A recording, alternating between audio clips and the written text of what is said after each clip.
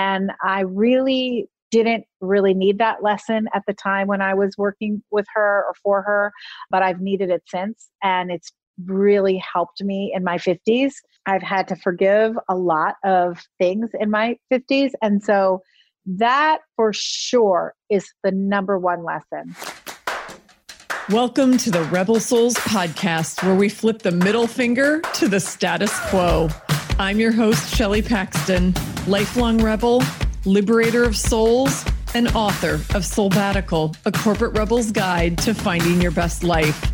Settle in as we dive deep with badass leaders who are rebelling for what matters most in life, business, and the world at large.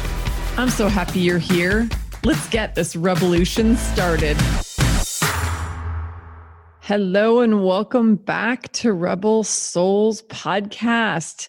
As always, it's so good to have you guys with me. I feel so grateful and blessed to have this community and that you guys are choosing to tune in. And it is my goal, my effort every week to not disappoint.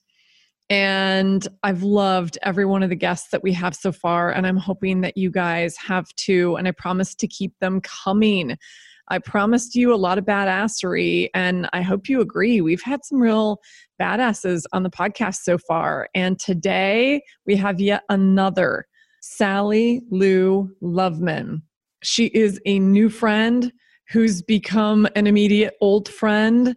She's an incredible soul. We are deeply connected in so many ways, which we talk about in this conversation. And we have been since the first time we met earlier this year, 2020, when both of our books were launching.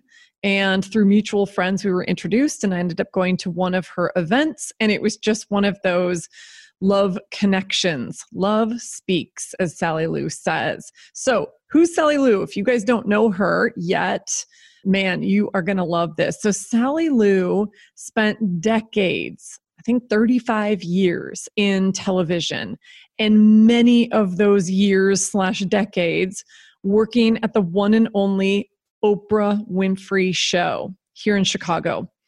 She was Oprah's, she had many roles, but her primary role was as Oprah's audience producer. And before I met Sally Lou, I didn't even know that there was such a thing.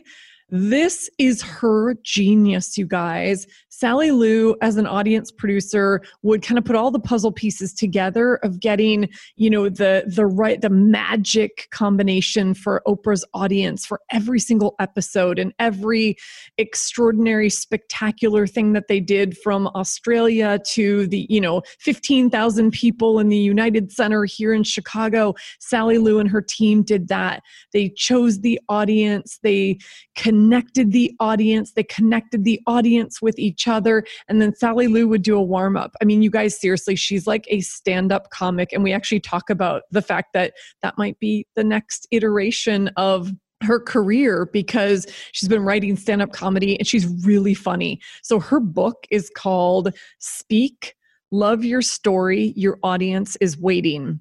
And she calls it a teaching memoir, which I love. And we get into what does that mean? And the beautiful thing about her book and this conversation is we dig into so many of the incredible stories she tells. You guys, she is like the ultimate storyteller, and she helps us through this book to mine our own stories and learn how to speak our own stories and learn the power of doing that. She gives us all her best tips in terms of how she warmed up Oprah's audience and what she does when she's speaking for stages, and she has some unexpected speaker moves that she shares with us that she uses all the time, and just helps us understand how to better engage with our audiences, whether we're speaking on stages or speaking to our teams and colleagues at work, whether we're speaking to our families, whether we're speaking to our communities on social media platforms, whatever it is. She really helps us understand how we can see them, hear them, and let them know that they matter. And she is just an ace at doing this. I've learned so much in the short time that I've spent with her since January.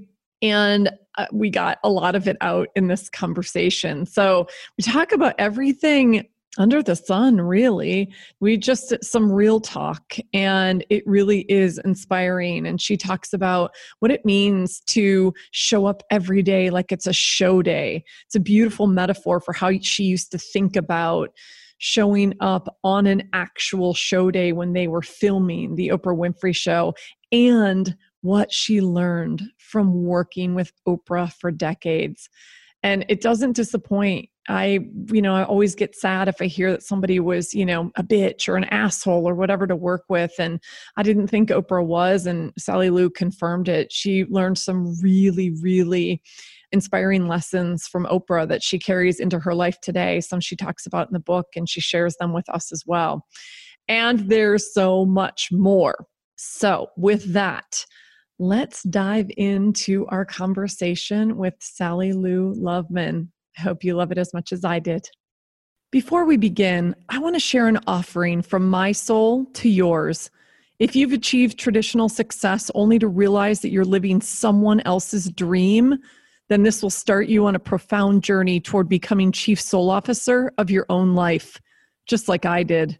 I'm gifting you a free chapter from my book, Soulbatical, A Corporate Rebel's Guide to Finding Your Best Life. It's called Liberating from the Shackles of Should. And if you're ready to, then visit soulbatical.com to download it for free. That's SOULBATICAL.com. Warning, side effects include intense joy and fulfillment. Hello and welcome back, Rebel Soul fam. You are on the Rebel Souls podcast, and I know I say this every time, but I have yet another incredible guest. I feel so grateful for this community, and I feel so incredibly grateful for the tribe who surrounds me and the people I'm able to pull into these conversations. And Sally Lou Loveman is one of my faves. She is, yes, she's here with me today. She is a new friend who feels like an old friend because our souls are so deeply connected. And I just have to say this. I told Sally Lou before we started recording, I have to read you the list. Like, you and I knew we had a lot in common. And for context for everybody who's watching this, we met right around earlier this year, so in 2020, right around the time that both of our books were launching. And we were introduced through mutual friends. I went to one of her events, and it was like, talk about love. You stand for love, right? I'm like, it was love at first sight. So then I'm rereading your book the other day, and I'm like, okay, so we share like our role models and speaking idols are like literally the list is the same. You have Michelle Obama and Oprah and Brene, and I didn't know your dad, but after reading your book, like I so wanted to know your dad I want to know your dad. I know. So we'll have to talk about dads, because the other thing on the list is our dads shared that they had strokes, right? Mm-hmm. And you poignantly talk about your dad's strokes and losing him in your life. We are fellow Aquarians, which I didn't even realize. I don't think I knew that. No. Yes. What's your birthday? I'm January 23rd. I'm right on the cusp. What are you? Yeah. February 8th. Oh, so okay. So we're literally within weeks of each other. Yes. We both believe in the power and magic of the universe. You talk about that so much in your book, which we're going to dig into in this conversation. And oh my God, I feel like and my other favorite one was that we both embrace not normal, and it's a compliment. It's a full compliment. Normal is overrated. Normal is overrated. And I say in my book too, I don't know if you remember this, but I was like, fuck normal. Like, who wants to be normal? That sounds like ordinary. And we want to be extraordinary. And more importantly, we want to be us. Right. And what does it mean even to be normal? So with all of that, I just wanted to reiterate that you're such a soul sister. And I'm so honored to have you in this conversation. So thank you and welcome. I am so happy to be here. Totally feeling the same way. Need to reread your book. I read your book while I was recovering from COVID. So I'll always think of you as a healer for me, really, truly. Mm-hmm. There were certain things that I did during that time and that my soul needed. And in some crazy, can I swear on your podcast? Oh, I already said fuck, so I've opened the door. Pretty sure you are the swear queen. As sick as I was like, I am going to take my fucking soul-batical for my isolation. And I happened to be in my sister's house, and I stayed in her yoga room, which is this, beautiful room that's filled with good energy. And so as sick as I was, I did a lot of reading and thinking and music and a lot of watching wonderful inspiration speakers on Instagram. But your book really, really helped me. It really helped me. So thank you. And it reminded me so much of, you're a beautiful writer. So I don't want to say it reminds me of my writing, but it reminds me of the way you speak, which is the way I speak. And it's very funny. You drop so many fucking lines there that I'm like, oh my God, I love you. I love you. Well, I have to say that's another thing that I want to add to the list, because as I was reading your book the first and the second time, I was like, I love the way you write, because the experience of you and your writing is the same as I experience you live in conversation. You are funny, you are sharp, you are pointed, you say it like it is, and you tell an incredible story. Yeah. Well, I know this, and for everybody. So I want to say this, because I know we're going to get into this, and then I want to ask you my signature question. But just so I don't forget, for those of you who are watching this, I want to show you Sally Lou's book. And by the way, never call her Sally. It's Sally Lou. I'm going to say that for you. I'm going to say that for you. If you're a friend, call her Sally Lou or Luli. If you know me that way. Luli. I love that.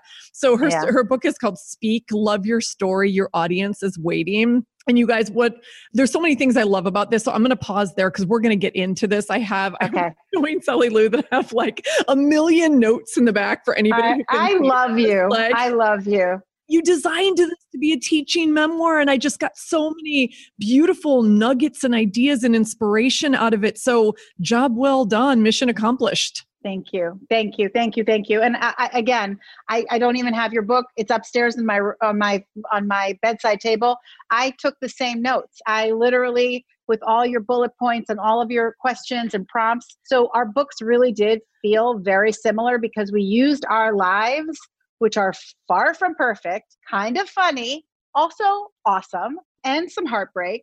But we used it to design a platform for someone who may just be interested in doing a part or a piece of what we're suggesting. And if that lands on someone in a way that makes their life better, then that's the purpose, right? And just like yours and just like your book, when it lands on someone's heart, like you're just telling me now, then that's the purpose. Like my grandfather and your grandfather didn't drive the same car, but they drove a car. So when I talk about my grandfather driving his Lincoln Continental, that's going to stir up your memories of your grandfather. And, fill in the blank. It could be your mother, your sister, your old boyfriend from high school, who I totally want to know more about.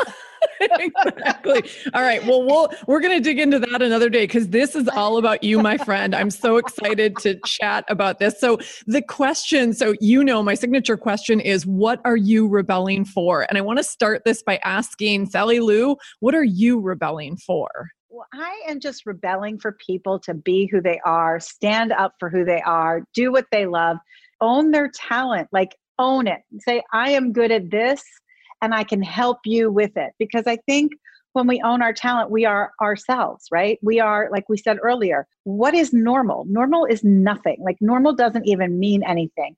Normal is whatever it feels good for you. So if you are being true to yourself, true to your purpose, true to who you are, and not worrying about what people are saying in the office or what people are saying online or on your social account, it's a rebel for saying, accept who you are, take all the goodness that you have, because you have a lot of bad too. We all do.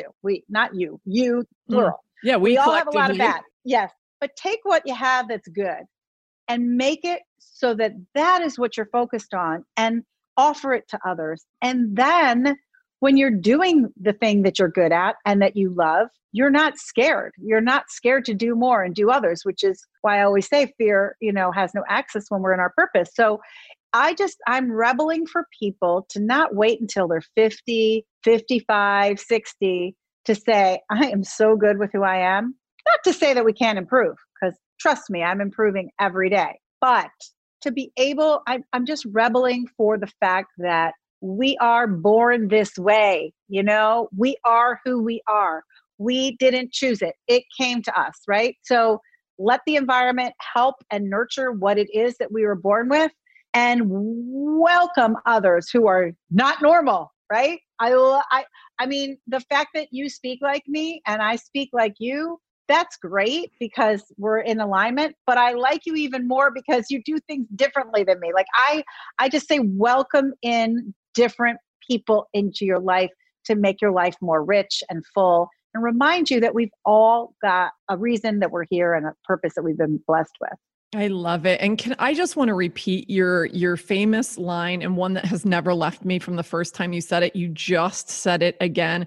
Fear has no access when you're in your purpose. Yeah. Oh my God, you guys, do not forget that line. Write it down because it's so powerful.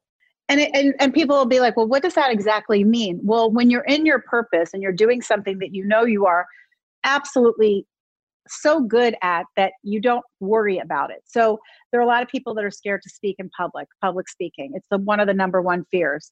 So I get that.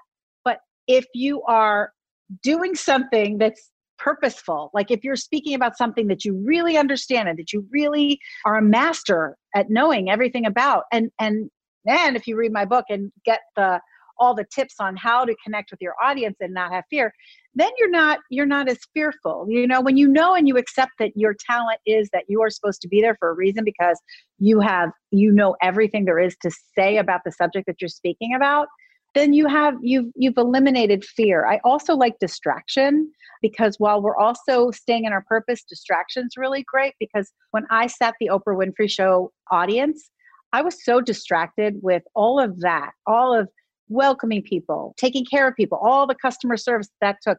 And then the production piece, which was, meeting all of the production criteria that the set required and that the producers required and that the director required, that I forgot that I'd be speaking in front of them on the stage. So I was so distracted and busy with my work that I forgot that I'd be speaking with them. So I wasn't scared. And I also really believe that if you fill your day prior to doing something that you're really nervous about with things that distract you in good ways, having a good conversation with a friend, calling someone who makes you laugh, scheduling a meeting that will go well, going for a run, meditating, whatever it is that gives you that feeling of who you are and reminds you that you're going to be okay no matter what, that will help you when you are doing something that you are scared of. And I'll just end with this piece of it is, like, I'm scared to fly. And I write all about it in my book about it, how I'm terrified to fly. And I still am. But if I'm speaking on a plane, which I've been hired to do, or writing on a plane, or talking and having a great conversation with someone on a plane, I'm less fearful because I'm in my purpose. I love that. And it makes complete sense. And everybody soak that in. I have to say, when I read that bit about you speaking on the plane and I saw that picture in your book, I was like, oh my God, I absolutely want Sally Lou talking me through my next flight. I don't have a fear of flying, but I'm like that. I just find flying, it's boring. It's annoying. It's, it's just the, how do I get from point A to point B? But I was like, that would be joyful. That would totally make me feel alive to have you at the head of the plane. Well, it was pretty funny. I will tell you that I was speaking on behalf of an airline for their Mileage Plus customers, and it was a chartered flight. And I got the gig through one of my amazing friends, through Harpo, through the Oprah Winfrey Show. And the whole flight crew had to tell me to sit down and buckle up because we were literally in the air. We had already taken off. They're like, what are you doing? You need to be sitting down. I'm like, what?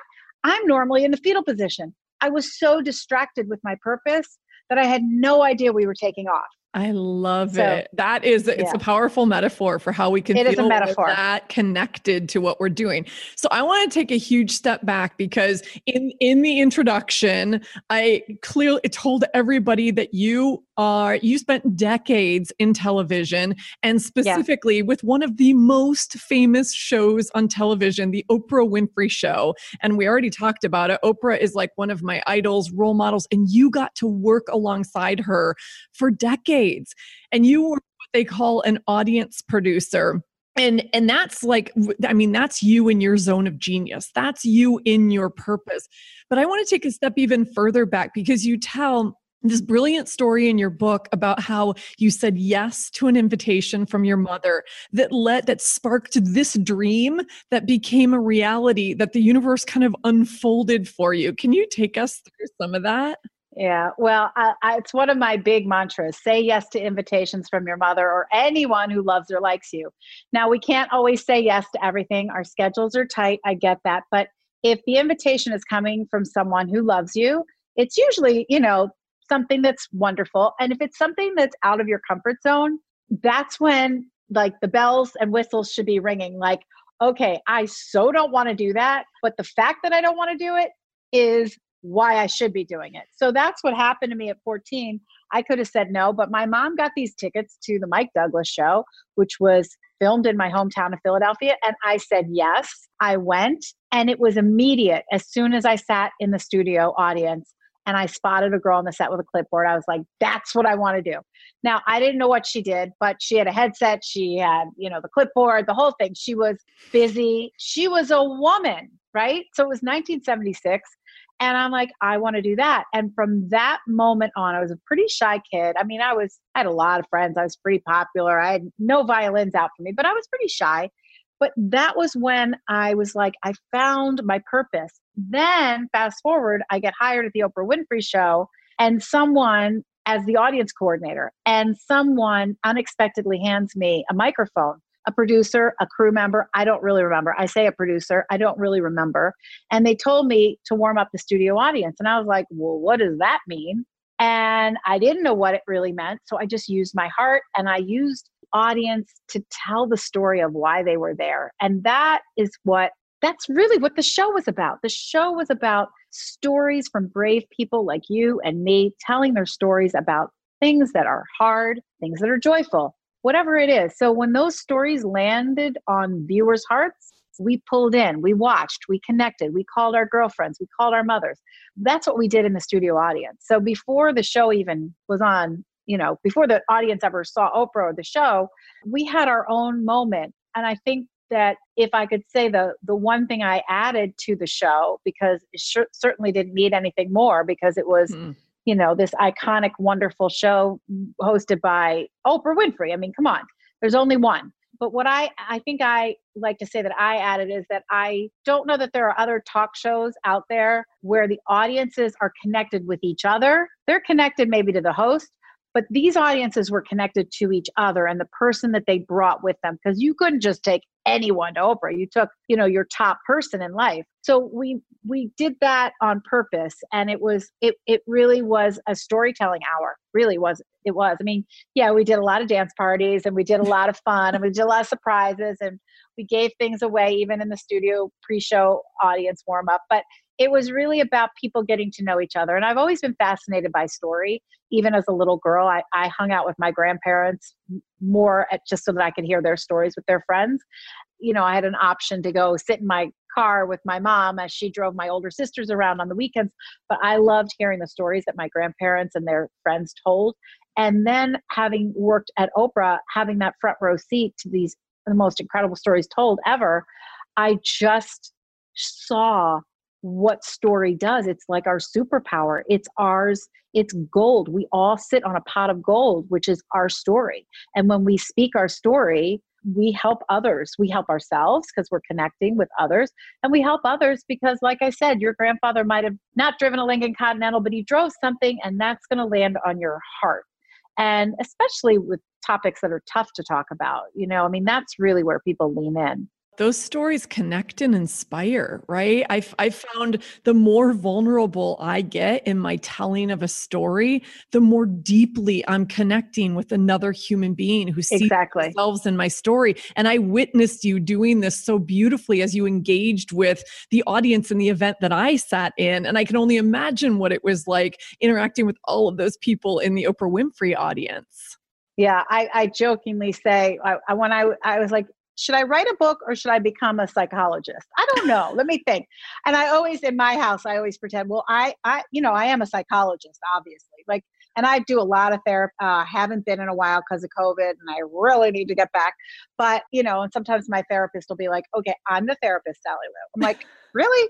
Because I worked 20 years at the Oprah Winfrey Show. I think I'm a therapist. But it is true. The stories really are healing. I did a whole workshop called Speak It, Write It, Heal It. And the amazing amounts of healing that I watched people do just through the fact that they were writing and speaking their story. It's the greatest gift you can, like on Mother's Day or a birthday for your mother or a sister or a friend. Instead of giving them something, I always say, call them, say, I would like an hour of your time and I want you to tell me your story. Like, what a beautiful gift. You're giving a gift of time. You're giving a gift of listening, and you learn so much because you can't ask when they're gone. You can't ask. That's so So right. have those storytelling time, storytelling hour while we're all here, and don't wait for it. Like, for instance, I'm so angry at myself right now. 3 days ago, I lost my father-in-law, and he's been meditating for years and years, long before we all were meditating. And we always joked with each other, like, I'll tell you your mantra. I'll tell you my mantra if you tell me yours. And we never told each other our mantras because in transcendental meditation, you're not allowed. But I'm so mad that I didn't ask him in like the last final hours because I don't know why. I just want to know what his mantra was. Like, that's like so special. And I think he would have told me. It's part of his story, right? It's part of his story. And I forgot that part.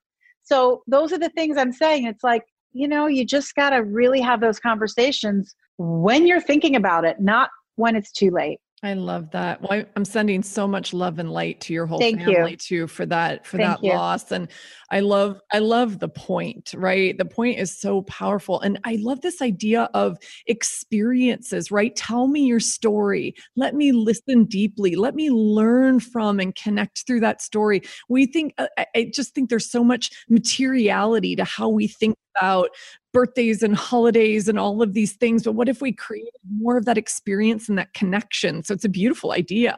Yeah, it really is a gift that keeps on giving. That is for sure. And Yeah. as we find ourselves in these extraordinary times of loss and a lot of hatred, a lot of fear, a lot of, as we go into the election season, as we are, dealing with COVID-19 and Black Lives Matter and Me Too. All of it. Like, if we could tell stories and have the time, like if corporations, talk about reveling, if corporate America allowed for story time, literally like your team meeting. Okay, Shelley, tell me your story. There's got to be guidelines, obviously. Not therapy. It's just you get to know each other more. You are invested in each other when you know more of each other. You're efficient because the more you know each other, the more you're able to take those cues and understand what's happening within your team. It's a very powerful tool that I think we oftentimes misusing. And I think if anything, the message from my book is your audience is waiting. Yeah. Right? Because just because you think your story, maybe you aren't, an executive at Harley Davidson, or maybe you didn't work at the Oprah Winfrey Show, or maybe whatever, maybe you think your story's boring or it's too painful to tell. Every single person has a story that is so powerful. And listen, Oprah has this amazing quote that I use in my book that, it's like, everyone has a platform. That is your platform. That is your talk show. That is your circle of influence. And so if everyone owns that and realizes that they have the power to help others, and when you're helping others, you're in service you're helping yourself. And oftentimes we all need a lot of healing. And certainly if we can hear others, we're on that road. One of my favorite phrases that just popped up as you were saying that is, our pain is our purpose. And I think finding and connecting to some of the pain in our story and the joy in our story and just the overall humanity in our story. It's one of the reasons I love how you architected this book. So this is what I was almost saying at the beginning, and I wanted to save it, but the idea, you call it a teaching memoir.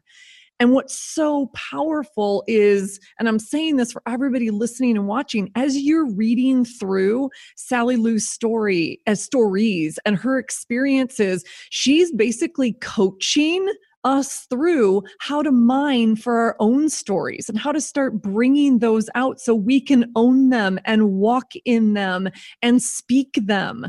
So that's what makes your book really unique. It's yes, it's a memoir, and you're giving us the biggest gift by helping us do this for ourselves. Yeah.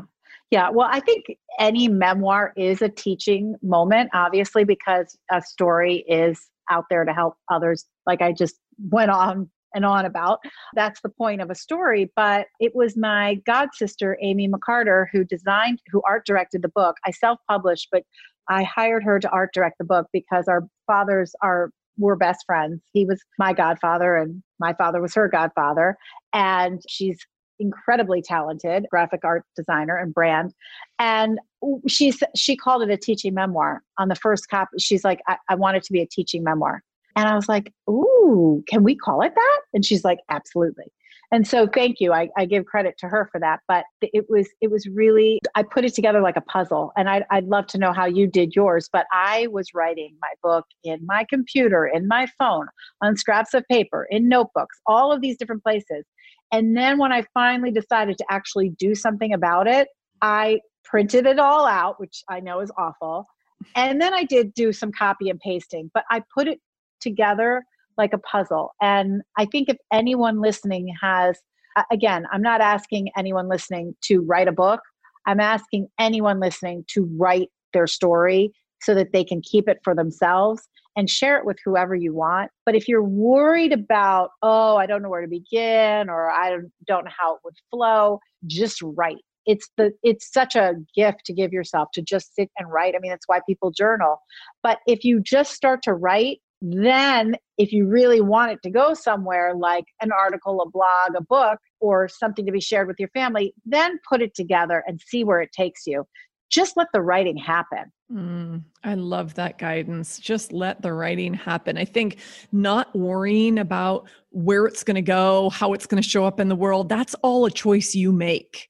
But getting it out of you, I found I had more appreciation for my story as I continued to mine it and let it out of me and started to see it take shape. And there were so many meta learnings and there was a lot of meta healing that happened as a result of writing the book.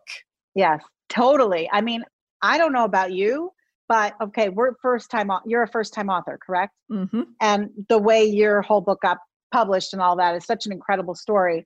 Talk about the universe. Wow. Oh yeah, big time. Big time. But I think as a first-time author, I miss my book, if that makes sense. Like I literally miss writing, because when I was writing, I was so connected with my story that I felt so connected with who I am. And I was so connected with all the people that I was writing about who I've lost. So I will say that if anyone has lost someone who's listening, I'm telling you, if you write about them, it's like they're sitting right next to you. It's so absolutely true. And that bit that you said about being connected with ourselves, I'm flipping to this other quote that you wrote from Oprah in the book. I love this quote, and I use this in one of my, I call them solosodes, my solo episodes. You said Oprah said, this was based off of something from Gary Zukav's book, which is one of my favorites. And this is so, I mean, I talk about connecting to ourselves first. Like our world has to be from the inside out. That's where our strength and our stability comes from. And his quote was, when the personality comes to serve the energy of the soul, that is authentic power. And then you write, Oprah went on to say, when we find a way to use our personality to serve what our soul actually came here to do, that is when our connection to ourselves is unstoppable. Oh, I hit rewind like 20 times. I was like, oh my God, rewind. Oh my God. Because I was listening to, it was the Oprah, Deepak Chopra 21-day meditation. Whew. And I'm like, oh my God, she just described me. And she described anyone who's, who's in tune with all of that.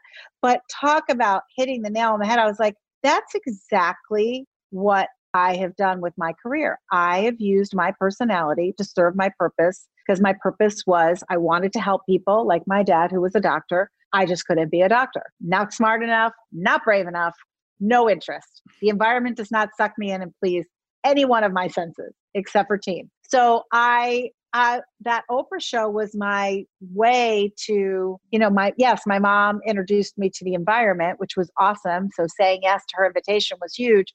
But seeing my dad at work, it was like, oh, I want to be part of that. Because he was like a rock star. He knew everybody and everybody was, wanting to know from him. And he made sure everybody felt seen and heard. I mean, he was Oprah before I learned who Oprah Winfrey obviously even was. This was so long ago. So it felt natural to me. And I just, whatever.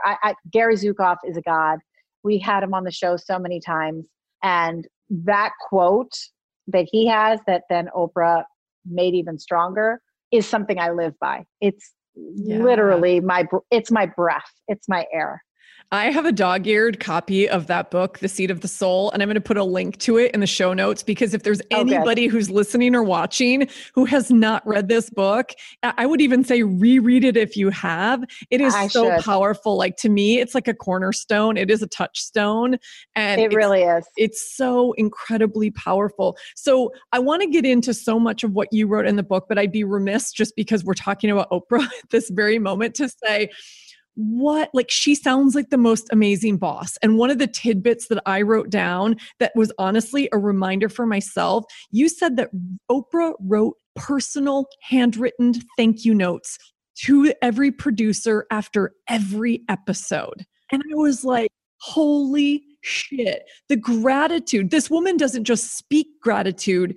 She lives gratitude. And so I'm so curious, like maybe you want to comment on that example, but what else what were the big things that you really learned from her that you took away and applied in your own life? Well, first of all, number one, yes, gratitude. But even before gratitude, forgiveness. She really taught through her shows and through her voice and through the stories that she told that forgiveness is not about, forgiving and saying what the person did was right. It's about setting your soul free and not being prisoner to that pain. And I really didn't really need that lesson at the time when I was working with her or for her, but I've needed it since. And it's really helped me in my 50s. I've had to forgive a lot of things in my 50s. And so that for sure is the number one lesson. She was the kind of boss that she would literally, no matter if you were in a small meeting with her, a huge studio meeting of the whole company, she just made you feel so important and seen. And her words, like they would give me chills every single time. And whether I'd heard the story before or not, I'd been there since 1987. So I've heard a lot of the stories. Like someone, my family's heard all of my stories. They're like, oh, well, for me, anytime she told a story, I had chills all over. And I used to think, who gets to have this moment where you are so inspired by this woman who happens to be one of the world's, greatest leaders. So that part was never lost on me.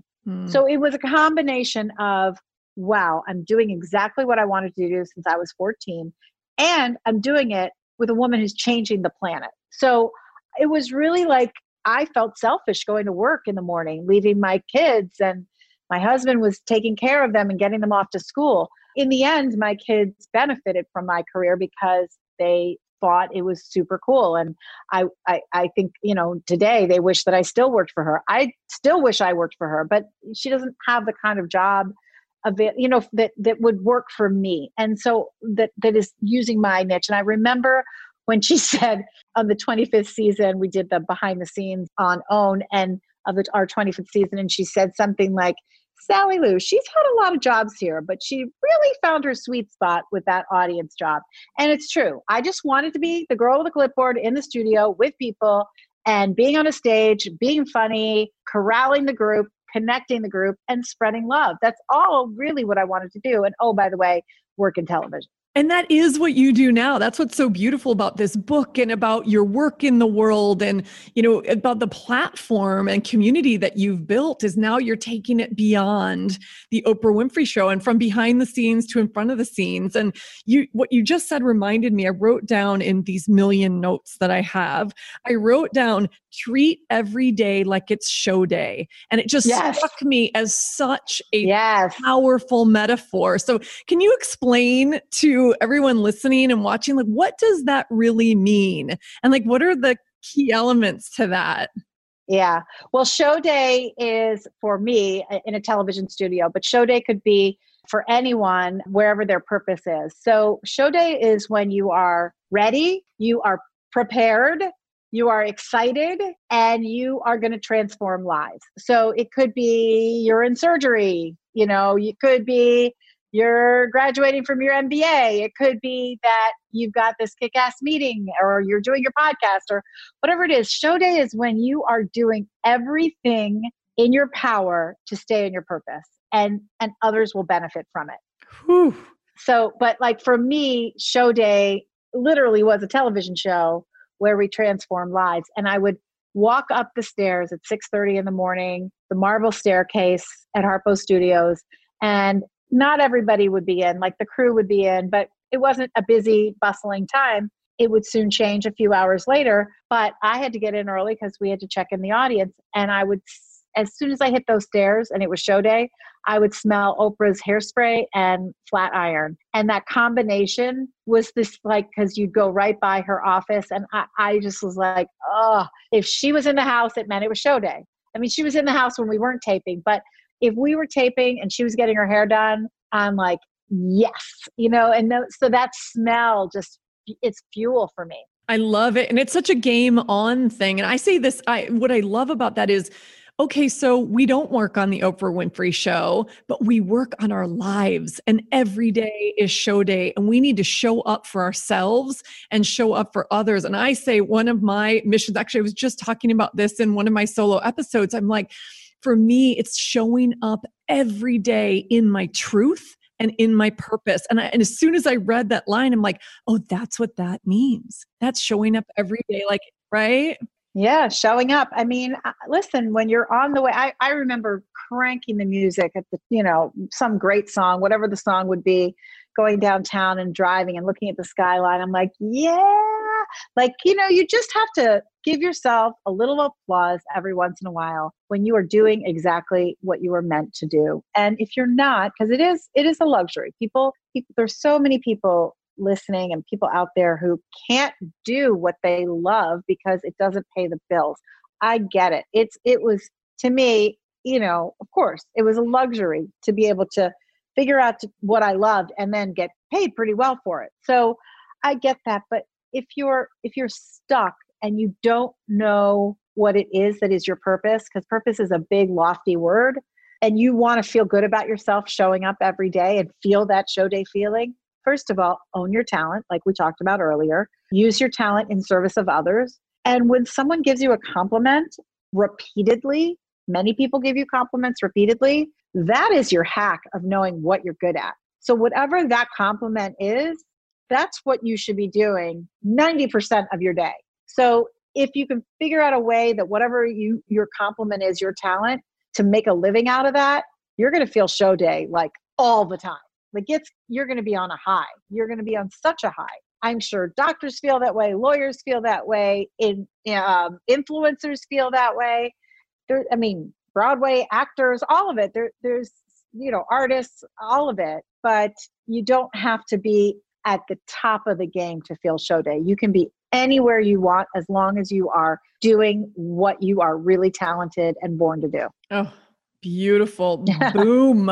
Boom. I think that's so powerful. And like you say, and doing more of the things that please all of your senses in environments that light you up. You guys, we have choices. I get it. You're right. Not everybody has the blessings and the good fortune and the privilege that we've had. And at the same time, we do have choice. When we stay in places that suck our souls and that drain our energy and that are toxic, we have choices to say, I'm going to go somewhere else. So start paying attention to what pleases your senses. Start paying attention to environments that light you up. And I love that hack that you just gave us. All of those things should start be like breadcrumbs that lead us closer to our passion and our purpose. Right, exactly. I mean, smells are really, I think women in general, I mean, smells always trigger memories. And for women, specifically over men, women have a greater sense of smell. But if you live in Chicago and you smell the Bloomer factory, the chocolate Yes. wafting in the summer, I'm like, oh, when I was 22 or 25, it just reminds me of my youth. The hairspray and the flat iron reminds me of my work purpose. And, like anything, like sunscreen reminds me of my babies at the beach. It's like these memories that make you happy are, the smells, the sounds, the tastes, the feels, those things make sense, like literally make sense. So I always ask people to really look at that and say, okay, take me to where that environment is so that that's where I can be. Like one of my favorite things, and I just released a podcast with my friend Henry Hardevelt, who is a travel analyst. And he talks about when he was a kid, like he loved the smell of jet fuel and he loved playing with and making model airplanes. Well, now he's, one of the leading travel analysts. So it's all another hack to find the career that makes sense is really examine what environment pleases you and what sense in that environment please you. And so much of that too is both your story at the age of 14, his, as a younger kid, like what really fired you up as a kid? What could you spend endless hours doing? What did you dream about? There's often a little clue in that as well. I talk about that in my book too. Yeah, I forget, but did you do storytelling when you were a kid? Because I definitely did. Yeah. Were you the person that was always interviewing people? And I liked to tell, I probably did more of like the campfire story sort of thing. But yeah, and I liked, my whole thing was imaginary worlds. So Legos were my favorite toy. So I would build like these extraordinary houses in these little cities and towns, and then I would create stories around them. Okay, that's freaky because of your love for travel. Yeah, I know. That's so cool. Yeah. And my love for architecture and design, right? Like all of it is sort of coming to fruition. Yeah. But what really just hit me in that and knowing your book, just that you really set out at 25, I think it was, to say, I am going to take a chance and I'm going to go use my business to travel the world of all those cities that you built when you were a kid and you had this curiosity and you went and did it. Yeah. That's so cool. That's so cool. It Love is. that. This Wow. is when, like, there were so many full circle moments in your book too. So I want to, you and I could probably fill 4 hours, if not more. And I want to do this multiple times, but there are a few things I want to dig into because your zone of genius and you being able to kind of deconstruct it and share with people, like, what does it mean to engage an audience? What does it look like? You call these unexpected speaker moves, which I thought were so cool. So many of us who, myself included, and people who are listening, we have, we're growing our own communities. We're speaking on stages or we're speaking in front of people, our teams at work. We're speaking in all aspects of our lives. So I wanted to give you some time to also talk about, like, what does it really mean to engage an audience? You had some great advice around that. And then I want you to share some of your unexpected speaker moves where I was like, boom, I am doing that next time. By the way, we have to talk about TEDx too, because I also got rejected. And I was like, oh my God, that's another thing we have in common. So. That's crazy. I'm like, wait, why is it possible that I didn't get that? But anyway, whatever, a lot of no's. I get a lot of no's, and that's okay. A lot of no's. but I get some yeses. So that's good. And that's the thing. It doesn't matter the size of your audience. It matters if they showed up to hear from you. So Yes. I always really appreciate whoever it is that is on an Instagram live that I do, or takes time to read a post that I do, or listens to my podcast. It's just, I know I'm hitting hearts. So that's good. Like, to grow it out to be like, crazy successful may or may never happen. It's not really my goal. My goal is just to stay in a place where I'm continuously making other people's lives better. And that was really my goal at the Oprah Show. It's still my goal. So anyway, okay. So engaging an audience. The most important thing about engaging an audience is getting to know them. And like I said before you speak, and like I said earlier, letting them get to know each other. So I call it the mingle. And so whenever anyone has an opportunity to speak, whether it is to your team, to your boss, that's a little different, or a keynote, wherever you are, a presentation, get there early and get in there and engage your audience. I call it a warm up. That's what I did for Oprah. But you have to warm up your audience, and that helps you warm up before you speak, because the better the audience, the better the speaker.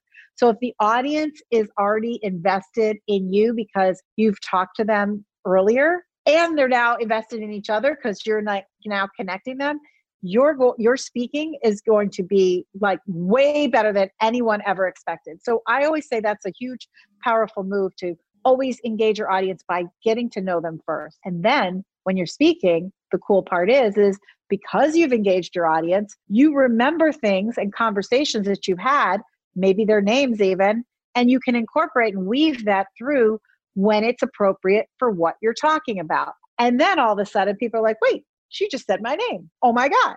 And then it's a conversation. And again, as a speaker, you have a certain amount of time. I get that. But if you can just weave in a few little nuggets of things that you learned during your mingle, that makes you a very memorable speaker. And the audience will never remember what you said. They're going to remember how you made them feel. And when you reach through that wall, that speaker wall, and for me, I always was in the audience. I like to speak from the audience. I like to be with the people on the field, on the team. So when you can break that barrier, that wall, that's an unexpected speaker move. That is when you are now inviting and engaging your audience into your own speech.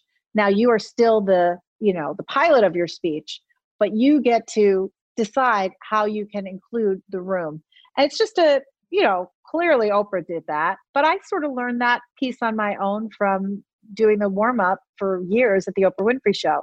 And when I ran out of stuff to say or I lost way, I would engage the audience and they'd help me get back on track. They didn't know I was doing that, but it was a really great, kind of speaker backup safety net. It was really a safety net. So no matter what, whether your audience is big or small, get to know them first.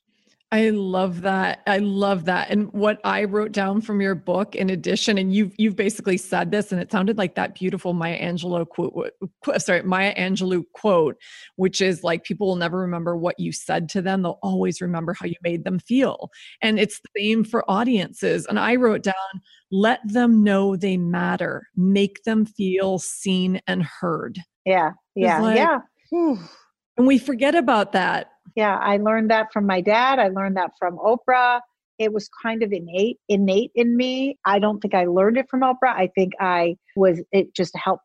She nurtured it in me because that's her platform. That is what she does. And that's what I did in the audience. I've worked for other television shows since then, mostly pilots or startups, where I come in and consult or come in and help with the pilot. So I'm not there for the whole time. But the interesting thing is that for the other television shows that I've worked on, nobody has a warm-up person like me. In fact, they don't even know what to do with me. They've tried me. They're like, what?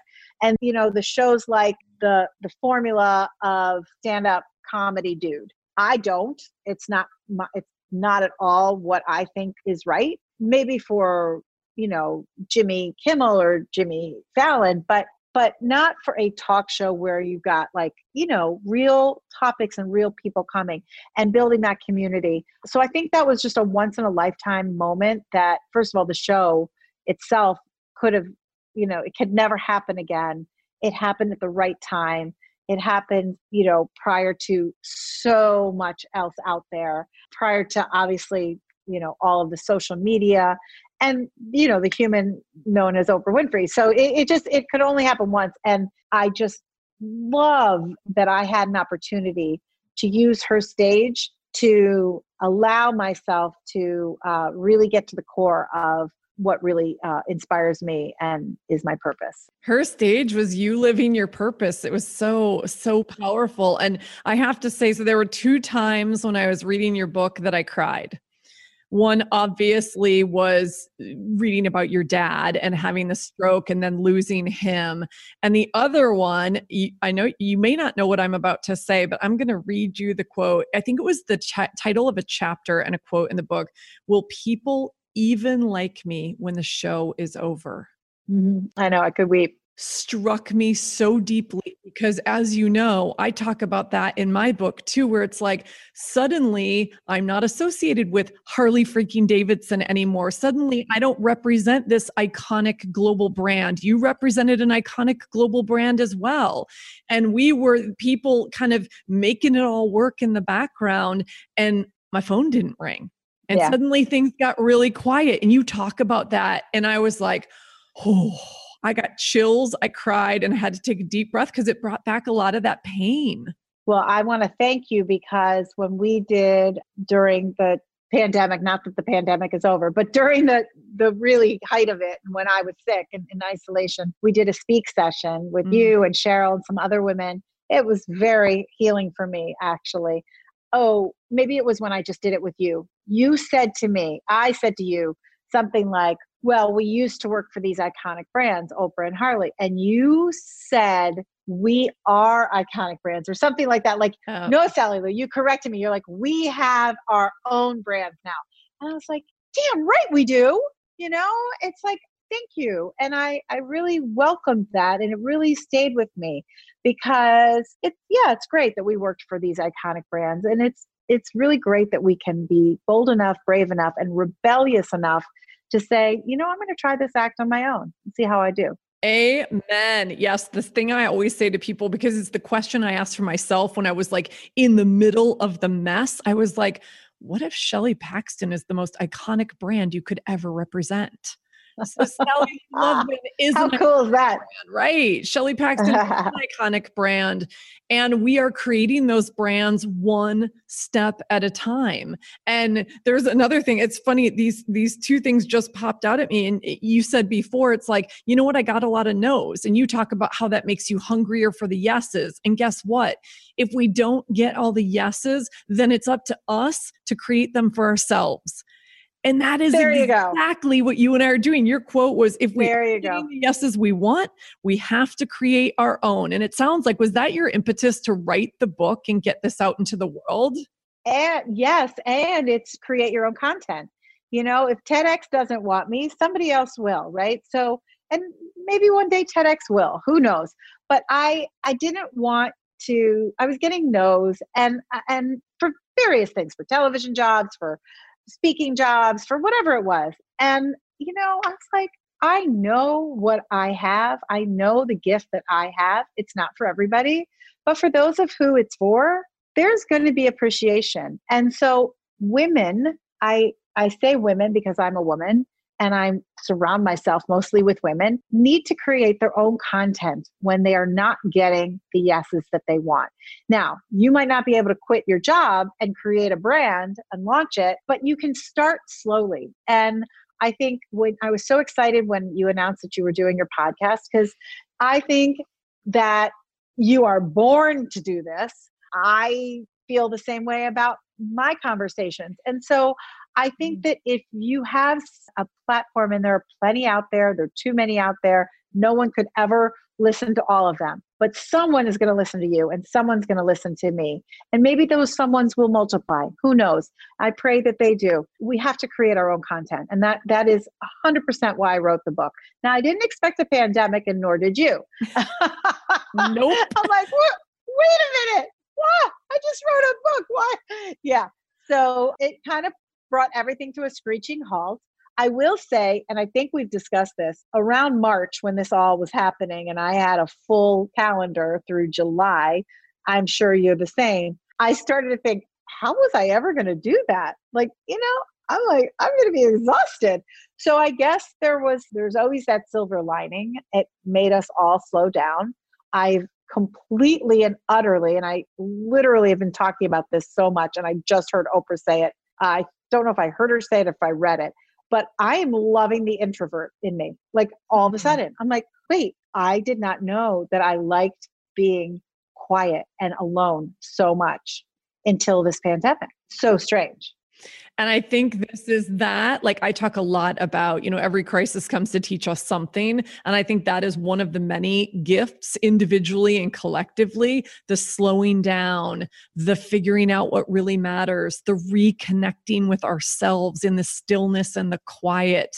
A lot of us haven't had that for a long time because we're a culture that's addicted to busy. And I'm as guilty as anybody else is. And I kind of, your whole book is about it. yeah, exactly. I mean, you were and your whole the whole atmosphere, same environment at Harpo. It was like if you weren't busy, you weren't producing. If you weren't producing, you were nothing. It was like, come on, like we would brag about who hasn't slept in 24 hours. So yeah, I get it. And you were jumping on airplanes, and we were, never. It's just it's great. It's fun. It's sexy. But at some point, it gets real old and you get real tired. Like I said, I think being in my 50th decade, soon to be 60, I can't even believe when I say that. And I just believe that we don't and shouldn't have to wait until we're right in the middle of our life to make all of these discoveries, even though I guess it's part of the process and the learning. But I would love to talk to my 30-year-old self and tell her many, many things. I think 30 is 40 is my favorite age, but I think 30 is a really interesting, wonderful decade because you're really young still and you're just trying to figure it all out. And I would have done things a lot differently, but gosh, I really believe so strongly that we shouldn't have to wait until we break to open ourselves up.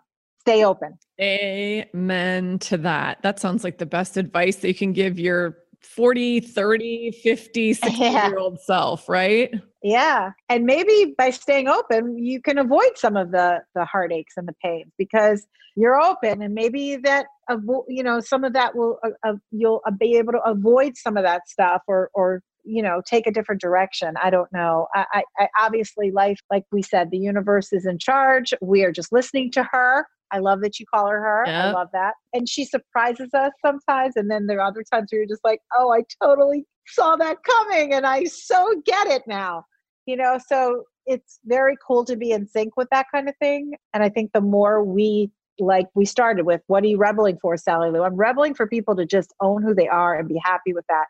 And I think when the universe is speaking to us and we hear it, that's when we really know who we are. Yes. So one last thing I want to ask you, because I literally can't get through this conversation without asking you this. So you talk about the fact that you've got a stand-up comedy act, so that you love stand-up comedy. Now, I wasn't clear. Have you done it? Are you like out there? I mean, I get COVID's happening, but like, is that out there? Like, can we actually see this? Because I'm dying. I love that you said, maybe it's a gift that I wrote the stand-up comic act, instead of the TED Talk, because I can say it's fuck a lot more on stage. Fuck. Yeah, exactly. You can't say fuck on a TED stage. You are so fucking funny. I know that's the one thing that's probably going to get me in trouble too. But you're so funny in your book, and I want to see that happen. So I'm like, okay, I got to know. Like, are you doing this? Are you going to be somewhere? No. Not right now. You can YouTube me and I'll be happy to send you the link. But where is my comedy? It's on my YouTube page, Sally Lou Loveman. But I have been talking about doing stand-up comedy for about 10, 12 years. And I will say the backstory of me even knowing that I wanted to be on a stage, I was a senior in college. I had just come back from Washington, D.C., where I took a journalism semester, learned about this internship in Chicago in television that I applied to as a senior in college. And when I got back and I made that application to a place where I was like, Chicago, where's Chicago? I went to school in Pennsylvania. I also discovered that at our campus, I had been away a semester, an art center had been built. So the first musical production was about to be produced, whatever. First musical production. And it's called Chicago. And I'm like, I'm going to try out. What's with this Chicago? So I tried out. I quit the field hockey team. I tried out. I got to the very last end. I had no business being on that stage. I'm not a singer or a dancer, except for that I love doing both, but I'm not talented. So I didn't get the part, but I loved being on a stage. And so because we had this art center, I took an improv class. And through that improv class served me very well on the stage that I didn't know was waiting for me in Chicago. So I didn't get the musical, I just got the city. So anyway, as soon as I was on that stage auditioning for the musical, I knew I wanted to be on a stage somewhere. I just didn't know how. So it ended up being the Oprah Winfrey Show stage, which was great. And then I'm like, I want to do stand-up comedy. And because Instagram is the way it is, it heard me talking. I had not Googled anything. And I saw a workshop 2 summers ago. And I was like, I want to do that. And so I went to the workshop. And through that workshop, I found out about a group called FemCom, Feminine Comic. And it's by women comics for women comics. So our teachers our one teacher is a woman comic. There are several, but mine is Alex Cuman, who's amazing.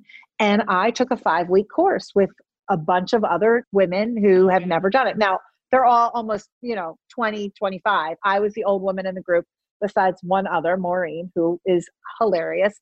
And we did it, and we wrote our sketches, and we did it. And then the end was our graduation night, week 5, where we get on a stage and we do our type 5.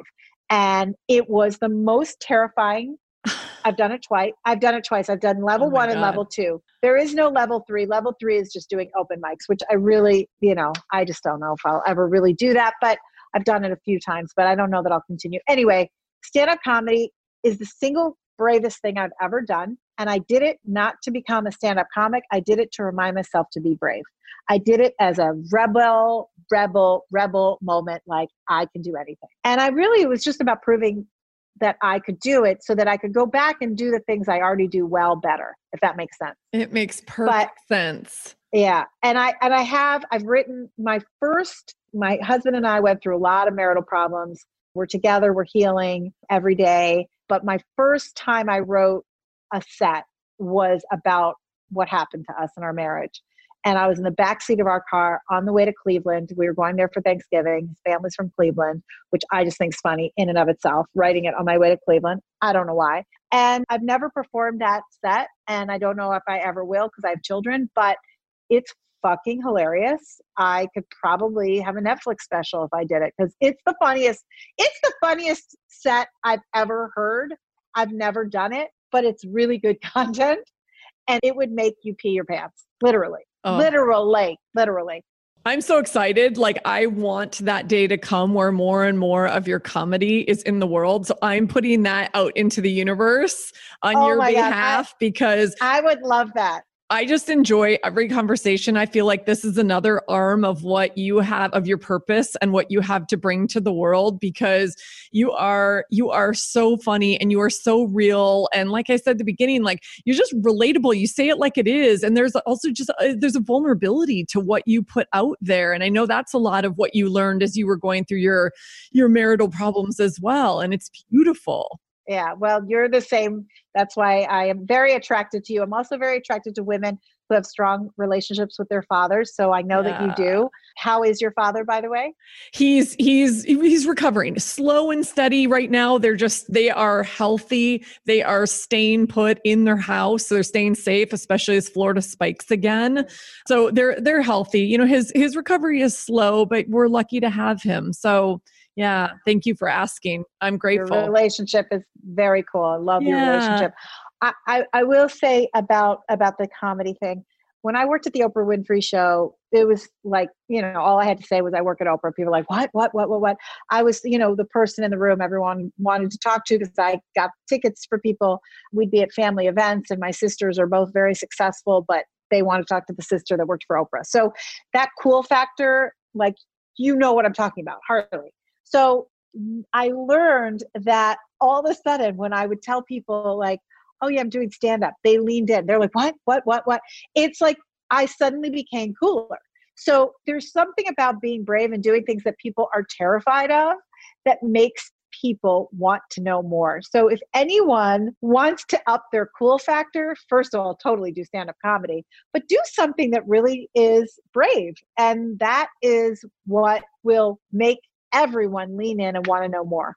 Boom. That's not normal. And I'm going to end there. It's not normal. Well, in the most powerful way possible, right? Like, let's remind ourselves that we're alive. Let's lean into choosing courage over comfort. I love it. And I'm so in awe that you're doing it. You're still leaning into that. You're still reinventing yourself and creating what could be a next chapter, just another piece of this. And thank you for sharing that with us. So where can people find you? Because I'm sure everyone want to gobble up some Sally Lou Loveman after this. Some Sally Lou Loveman. You can find me on Instagram at Live Love Speaks. I live there mostly. I have a private one too, at Sally Lou Loveman, but I'm at Live Love Speaks, lovespeaks.com, where you can find all about getting my book, which is also on Amazon, and my podcast, which is the Love Speaks series. So really all those places, anywhere. But I hope I want to think about, my comedy is definitely on my YouTube channel, which is also in my link tree in my Instagram. So that's where you can find me. We'll put a link to that as well, because I'm dying to go and watch some of it and just see a whole other side of you too. The two topics I talk about a lot, but one is when you start seeing your therapists and healers outside their office and inside your life, because that happens to me all the time. And that's one. And the other one is Spanx Don't Work. Oh my God. I'm totally on board with the Spanx Don't Work thing. All they do is give me another big sausage roll. And I'm like, oh, thank you. Exactly. That doesn't work. I'm all about women supporting women, but this Spanx does not support me. It makes the rolls worse. It just moves them. Like, that's my problem. I'm like, well, wait, I don't know. Yeah, this doesn't work. I love Sarah Blakely and everything that she's created. I love her as a human and an entrepreneur and a philanthropist and everything. But yeah, I got to say some of the stuff just doesn't work because it's basically just pushes it all up. And I'm like, it's redirecting and it's just like the roll gets bigger. Anyway. Okay, totally. I need to experience that. I am so grateful that you spent this time with us today. This has been the absolute fun, like the most fun conversation. And I knew it was going to be that. And thank you for sharing your wisdom. Sorry, I just got out of the shower. I was totally messed up my time. But your hair is cute and mine is not. Oh my gosh. My hair is up in a messy bun and I'm in an old Harley tee. For anybody who's listening to us and can't see what we look like, well, we just look like two ladies dishing it, which is the fun of it, right? In our badass glasses. So there in our glasses. Exactly. That's all the world needs to know and see. Yes. Thank you for joining me. And I cannot wait to continue and see you in person, my friend. I cannot wait. I know. I'm glad you came out the other side of the crazy COVID experience. And I can't wait to give you a big hug. And for everybody who stuck in there with us, I know this is a longer conversation, but man, this was so juicy and good. I hope you got some stuff out of it. And I can't wait until next time. Stay bold, brave, and badass. Mwah. Hey, Rebel. Thanks for listening. If you were inspired by what you heard, please subscribe, rate, and review so our fellow Rebel souls can find us. We have big work to do together. And if you want to dive deeper, head on over to my website at soulbatical.com and follow me at Soulbatical on Instagram. Until next time, stay bold, brave, and badass, and never stop asking, what am I rebelling for?